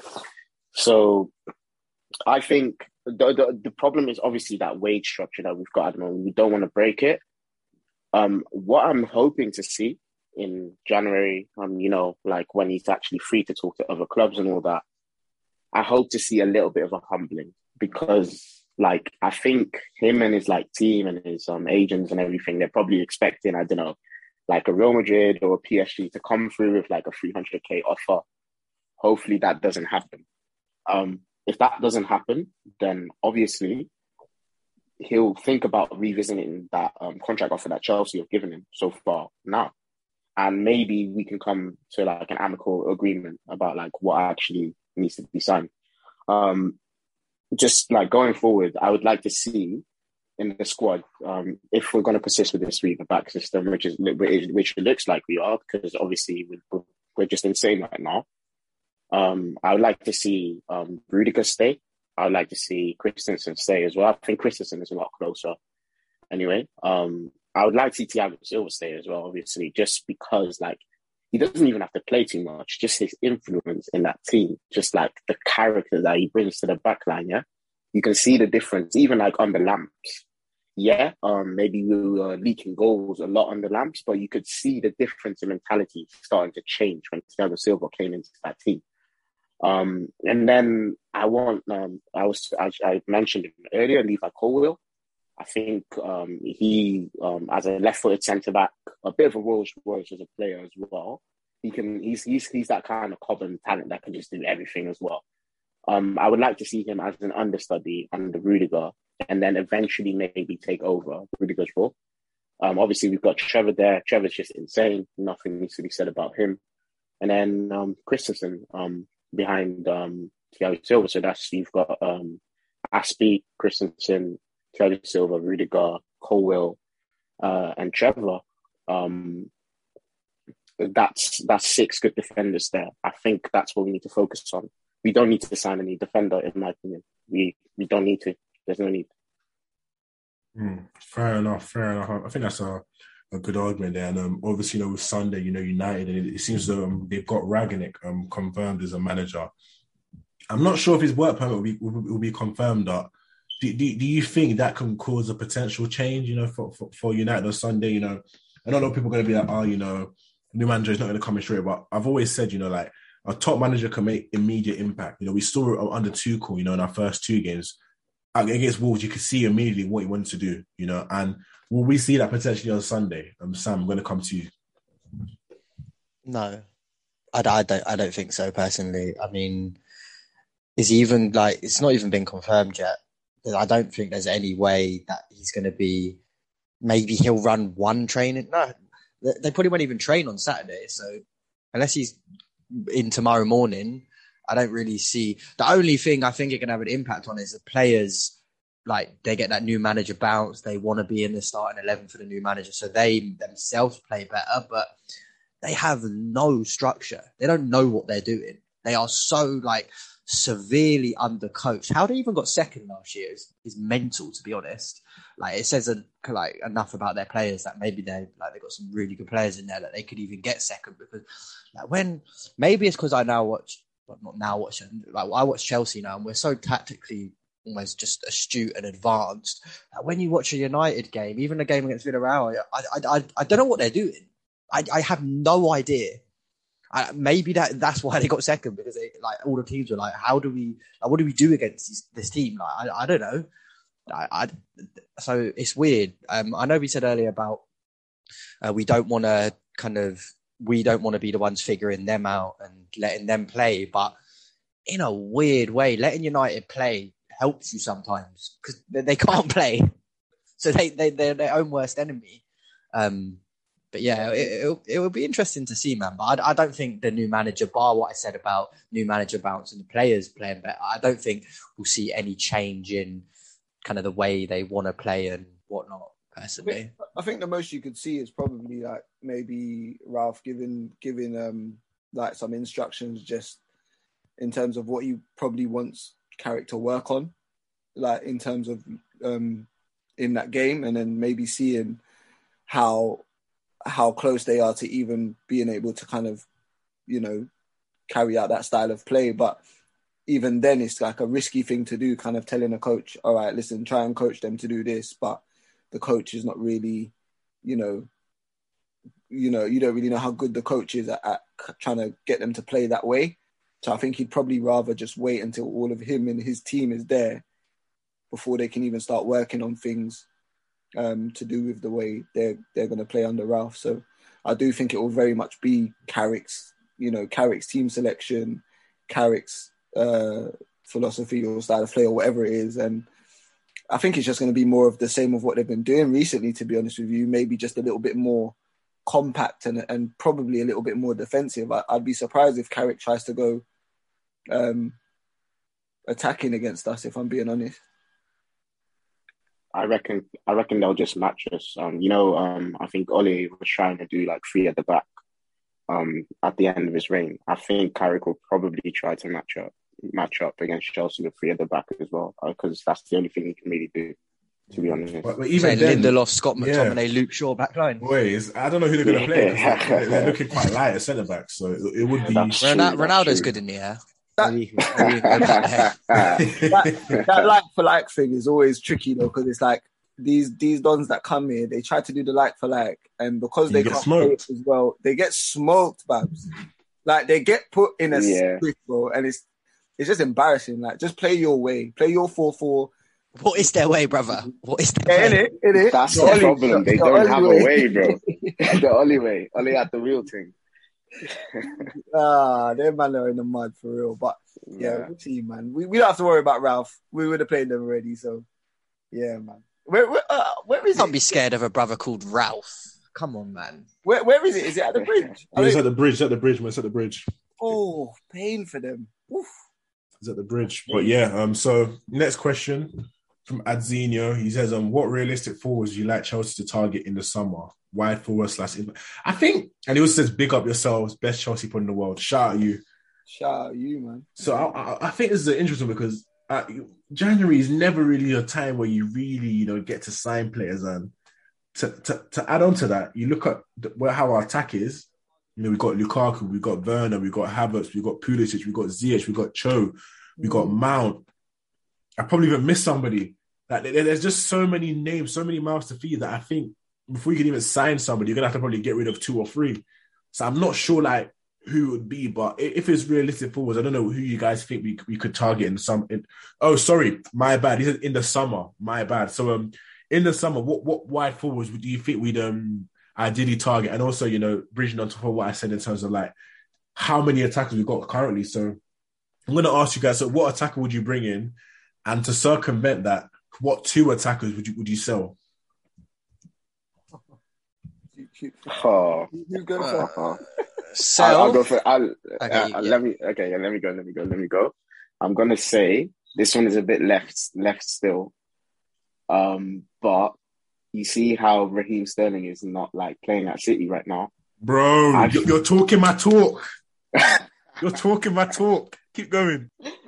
Yeah, I think Raheem Sterling would be a signing and a half for Chelsea. Just like he would bring something completely different to that forward line. Who I get rid of? Oh, now that's the hard part. That's the hard part still. But I think maybe like if we're gonna bring a profile like Sterling in, maybe it's time for our German striker Werner to go probably, and who else? It's gonna have to be between Pulisic and Ziyech, but the problem with Ziyech is we don't really have that many players of his profile in the team. We don't really have that many creative forwards. And I feel like we're kind of lacking that still. It's just him and Cho, really. Maybe you could say Mount as well. But again, yeah, it's not really an area that we need to desperately improve, in my opinion, unless we bring in like a real star player like Sterling, for example, because I think he's just stagnating at City at the moment. He just needs a new environment.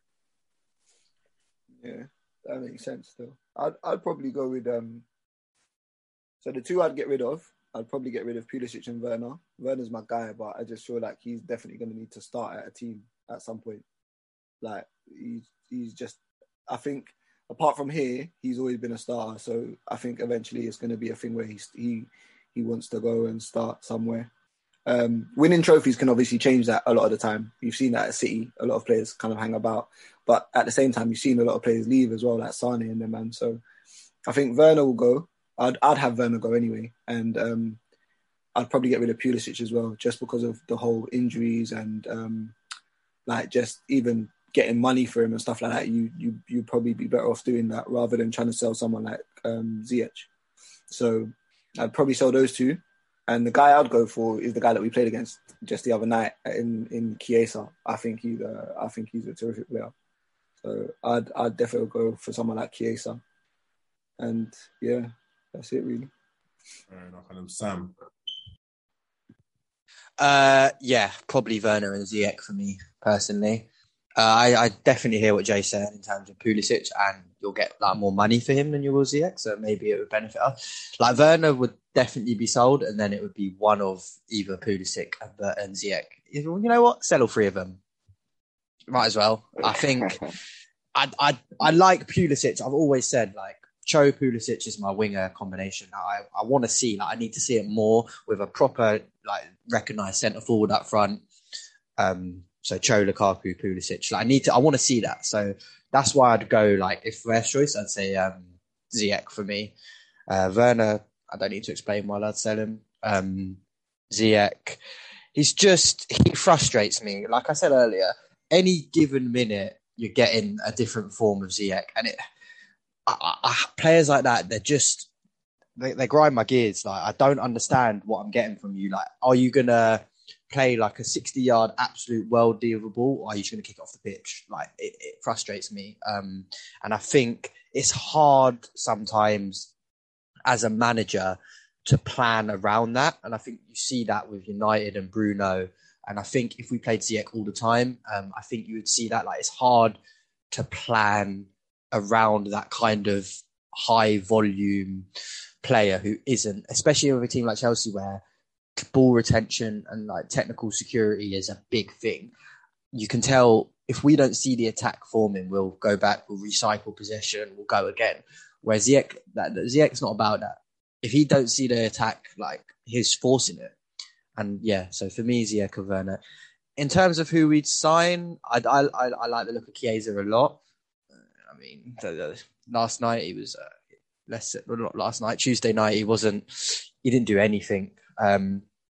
I've always said it, I was a big fan of Pedro Neto, but I need to see how he comes back after his injury, because obviously the injury he had is quite a bad one and sometimes they never come back fully. Sterling I also like, but overall I'm just answering the question, but I agree with actually what Thomas said earlier. I don't think it's an area we particularly need to strengthen in. I'd rather probably just sell Werner, keep Ziyech, Pulisic, and just I think we can strengthen in other areas maybe. Definitely. And if it was up to me, I think it's a tough one. I think it's definitely a tough one. Like I look at what Ziyech offers, and I don't think it's something that we have in any other attacker.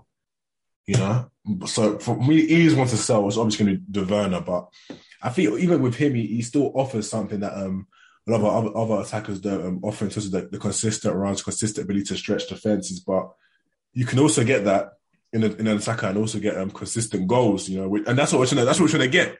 That's exactly what we're trying to get. So for me, I think Werner will be the one I would definitely go and sell in terms of number one. The second one I think is also a tough one because I think this one's just mainly about taste, you know, because obviously it'll be between Pulisic and Ziyech. And are you wanting that brute force attacker in Pulisic?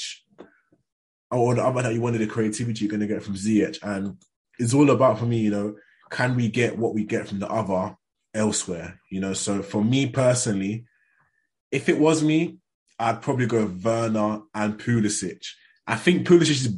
I do prefer Pulisic to Ziyech at times, but man, for me, it's the injuries and just the overall consistency that I'm just not exactly sure that this is the kind of guy that I want, you know, in terms of leading us going forward, you know, in terms of our wide position and just our wide offering.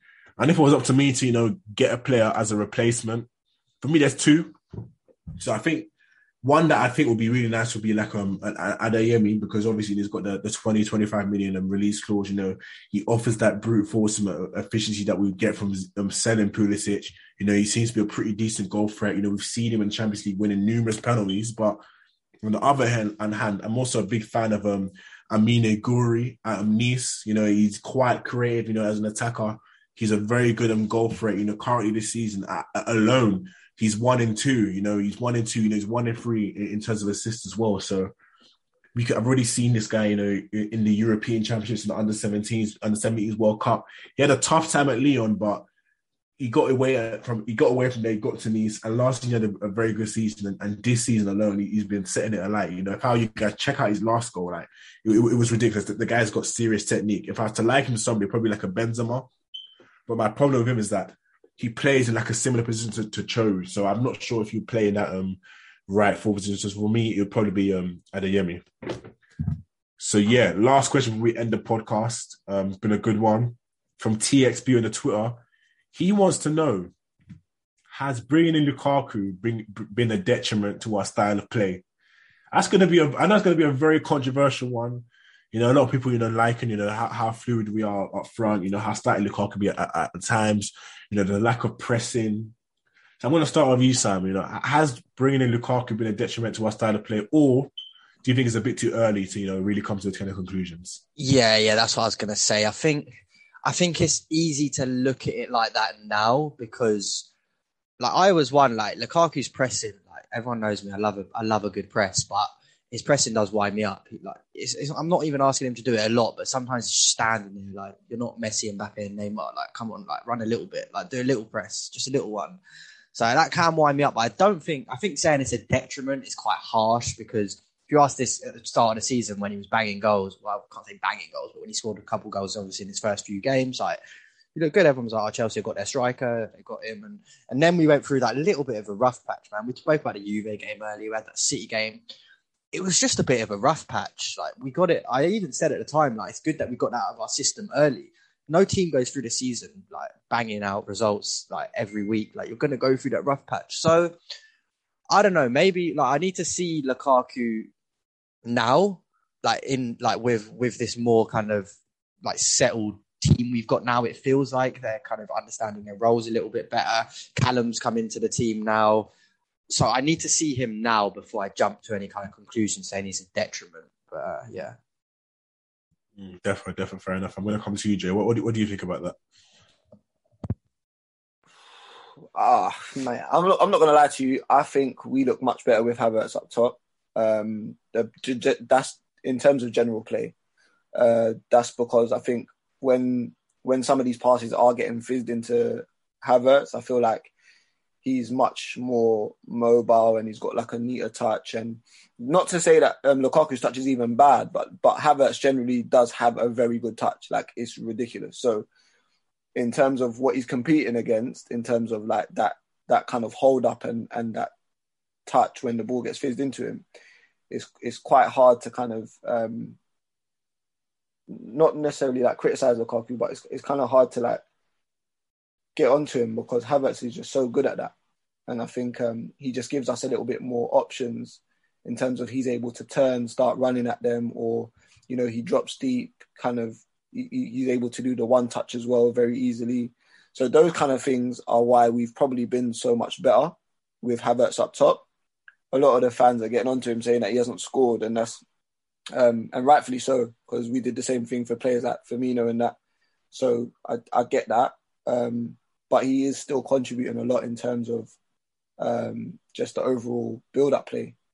So it's a tough one, but at the same time, there's been a few times where Havertz has been through on goal and he's not really finished his dinner. Do you know what I mean? Like he's he hasn't really got that killer in him yet as a player. I think it's something that he can develop, but he doesn't have it at the moment. And I know Lukaku does have that. I think it's just going to depend on how Tuchel kind of approaches the attack now in terms of what he wants Lukaku to do. Because I do fear that if he goes straight back into that whole Lukaku, you stay in the middle, and then say, for example, is Cho out wide on the left, and then, I don't know, Ziyech or Mount on the right, I think we're still going to struggle with kind of creating chances, because I feel like it's just one-dimensional and, you know, there's not enough movement in the front three. And it's bad enough that we're not scoring goals, but then to also be quite static up there, it's just that's just like a double whammy, like of just a whole load of nothing. Do you know what I mean? It's just no movement, no goals, and then we're just stuck. Do you know what I mean? Waiting for our wing backs to score.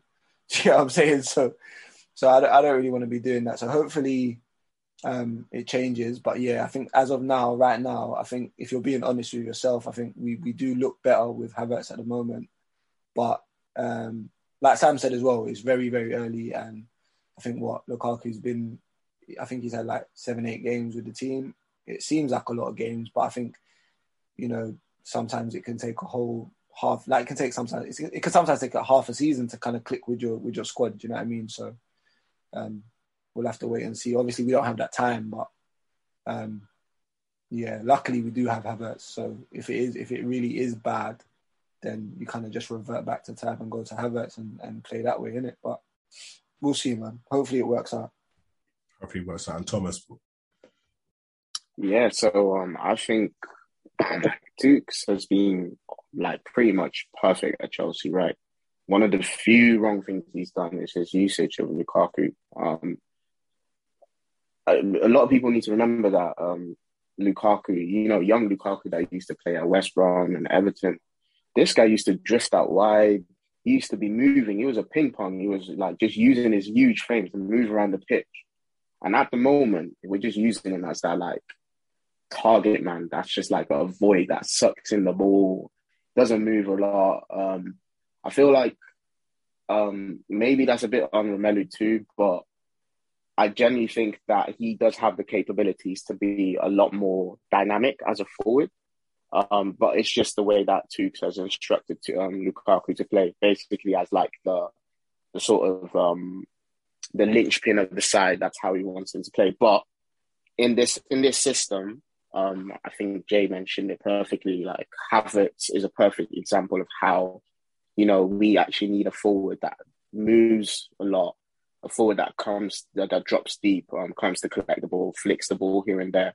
I feel like Lukaku maybe he's not as good as Havertz as that, because, you know, Havertz is one of his best. Like he's one of the most technical players at the club. Like full stop. Havertz is, even though obviously there's some other aspects of his games they need to work on. But I feel like Lukaku is actually not as bad as people say when it comes to that sort of stuff either. I mean, so you can go back to that Malmo goal when Havertz did like a slick 1-2 with Hudson-Odoi, and Hudson-Odoi like whipped it in for Ziyech to score, right? I don't see why Lukaku can't do something like that, because he can hold up the ball, he can flick it here and there, he can come out to that right-hand channel and you know, link up. Like he has shown that he can do that in his career. It's just that we're not using him like that at the moment. And the last thing I will say is, a lot of people see like, you know, like the dressing room right now is popping, right? And the attitude that and the mentality that the team has, a lot of people need to realize and put respect on Lukaku's name. He brought in a lot of that as well, in my opinion. I think he actually like just that mentality to always be better, that mentality to like, you know, like demand a lot from himself. I think that's kind of spread out to the team as well. And you can see it from guys like Hudson-Odoi, Reece James, Chile, Georgia, everyone in the squad is just like trying to up their levels. And I think Lukaku is a huge reason and a huge part of that as well. So, it's still early.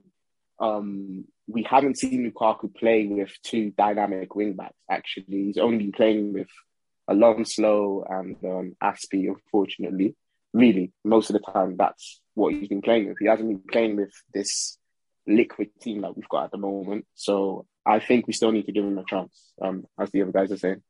So yeah, that's what I think. Definitely. But before I leave, the podcast, I want to, give you guys a bit of insight. So I'm not going to mention the member, but a member of the Chelsea Hour team has said, a couple of days ago, Mount isn't of the level. He's not. He thinks he's not a baller. He doesn't think he's at the level of the Chalobahs, the Chos, the Rubens, the Reeses.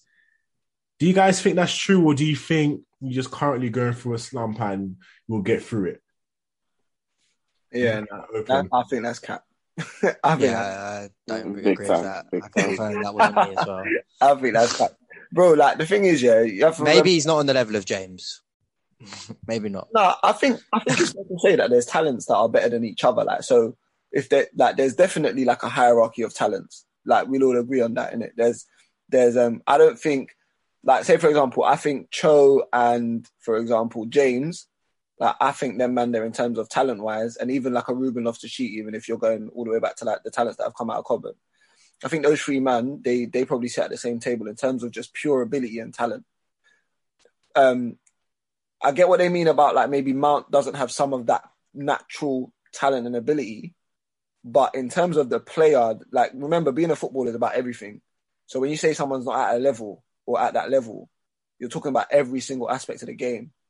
There's things that Mount, I think there's a mentality and a drive that Mount has that a lot of footballers generally don't have. So for me, I think Mount is definitely of a level. Like I said, I think he's been asked to do a job that is very, very hard at the moment for somebody who's naturally not gifted in those areas. I don't think it's something that's going to be easy for him to just kind of pull out the bag like that. And it's going to be really difficult for him to get back into this team at a top level in this formation. And it's just unfortunate for him. I do think that's how it's going to happen in my point of view. But I don't think he's not of the level. I definitely think he is a top player. I just think you get more out of him seeing him in a 4-3-3 as a number 8 or something like that, rather than where you don't have to rely on goals and assists and stuff like that.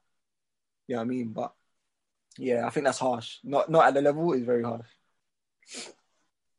I think also, like, people are forgetting this kid is like 22, man. Come on.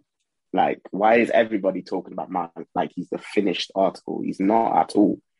People forgetting about, he had a crazy season last year, Like, that was his breakthrough year. He was playing games left, right, and centre. Of course, there's going to be a cool-down period. I think it's easy to say right now, okay, Mount's not off that level because he's cooled off a little bit. But, like, come on, man. Like, he is nowhere near the finished article. People forget that players actually still kind of improve. He has a lot of improvement to do, and he will. Just because of his mentality. Like, just because he is that type of player that constantly wants to improve. Because he's that type of player. His football IQ, his understanding of the game is actually top notch. And people like, maybe because he's not as aesthetically pleasing as like a Phil Foden or something like that, but he's still pretty good on the ball. Some of the half turns that this guy has pulled off over the last year, a lot of players can't do that. So just like, he's still young, man. Like, just let him develop. Like, you can't constantly like go up and up and up and up and up as a football player. You will have your down periods. So, was it you, Babs? No, it wasn't me. It wasn't me. Yeah, like leading on. Like, I think, like we spoke about it before, the treatment of the media and his fanboys and everything makes people think that Mount is already the finished article, and he's not. He's a young player like everyone else, and yeah, the focus on him. Every game, like, he'll come on for 10 minutes and like after the game, all the Twitter, the Discord, it's all about Mount. It's like, brother, he was on the pitch for 10 minutes. Like, I don't like, it's just like, he's the poster boy, and like, not even in like he's a good way. Like, he's the poster boy. Like, it's just, there's so much focus on him. Just like Thomas said, just let the kid play, man. I think the thing, you know what it is as well, Sam. Like for me, like I think people forget as well. Like everybody's had to change their mentality and like put in some graft here and there to kind of get to where they're at whatever point. So, say for example, even a Loftus-Cheek, yeah, he had to proper change up his mentality and his graft and his work rate under Sarri. That's how he even got to the form that he was meant to be, and that took him God knows how long. Do you know what I mean? Yeah, and even this year with Ruben, he's gone up another level in terms of work rate. Exactly, and I know he had injuries, but still, Sarri said when he was fit and he could play, he wasn't playing because he wanted certain things from Ruben Loftus-Cheek. Do you understand? Yeah, 100. And then obviously he delivered. With Hudson-Odoi, I know a lot of people talk about the opportunities and stuff like that as well, but it wasn't just that. There was things that Hudson also had to work on. Do you know what I'm saying? That's why for sure. That's why he wasn't going to under 21s. That's why he was staying behind and doing the extra sessions. So, see, just like all them men that are doing their extra stuff as well, Mount's got to do that now. Yeah, the thing about Mount is he got given stuff early. Yeah, he got given stuff early. We can all hold our hands up and say 100% he had a little bit of an easier ride than some of the others. Yeah? Yeah, 100. I'm not saying he didn't deserve it, but what I'm saying is, like, he had that little bit of luck that Lampard came in and seemed 100%. Right. And rare players get that shit. So what I'm saying is, now it's Mount's turn to show the type of little bit of adversity. Yeah, bro. That's all it is. And if he comes out on top, which I think he can come out on top, I think the only reason, like I said before, he'll just be unlucky in terms of formation. Yeah, 100. And like what Thomas was saying, like what he done last year, specifically his Champions League run, that's not normal for a 21-year-old to do what he done. If Man City had won the Champions League, yeah, you know how much they'd be raving about Foden and, this 21-year-old was basically like was one of the best players, English player, he won it. Like, Mount doesn't really get like, okay, that sounds weird because now I'm saying like Mount doesn't get nice treatment because we all know that he does. Yeah, but he does. But it's not a normal thing for a 21-year-old to perform against the best of the best. Like it's just Mount's turn. It's just Mount's turn, bro. That's all it is. Yeah, Mount's turn for a bit of adversity, and we now need to see. He'll be back. Yeah, we need to see what Mount's about. He'll definitely be back. He'll definitely be back. And yeah, I think that was a good place to wrap up the show. Again, Thomas, thanks for joining us. Yeah, no problems, man. It was a pleasure. Definitely. Do you want to shout out behind the lines, by the way? It's Breaking the Lines. Breaking the Lines, that's it. Breaking the Lines. That's the one. Yeah, now Breaking the Lines, guys. Keep your eye out on Breaking the Lines. We're doing a lot of big things in the next year or so. We're looking to disrupt sports journalism. That's all I will say. Big talk. And Sam as well, thanks for joining. No problem. Happy to be here. And Jermaine, always good to have you on. Yeah, man. I don't know when our next we on, but you know, it was a pleasure coming on after that great win and a great night for the Cobham youth and that, and just for Chelsea in general, man. So love the pod. You don't know I love the pod. Obviously, being a part of it is even better. But yeah, keep doing your thing, and I'll definitely shout you man soon. Defo, and peace. Hazard. Trying to find a way through. That is magnificent. Magical from Eden Hazard. May just brilliant run by Hazard. That is absolutely phenomenal.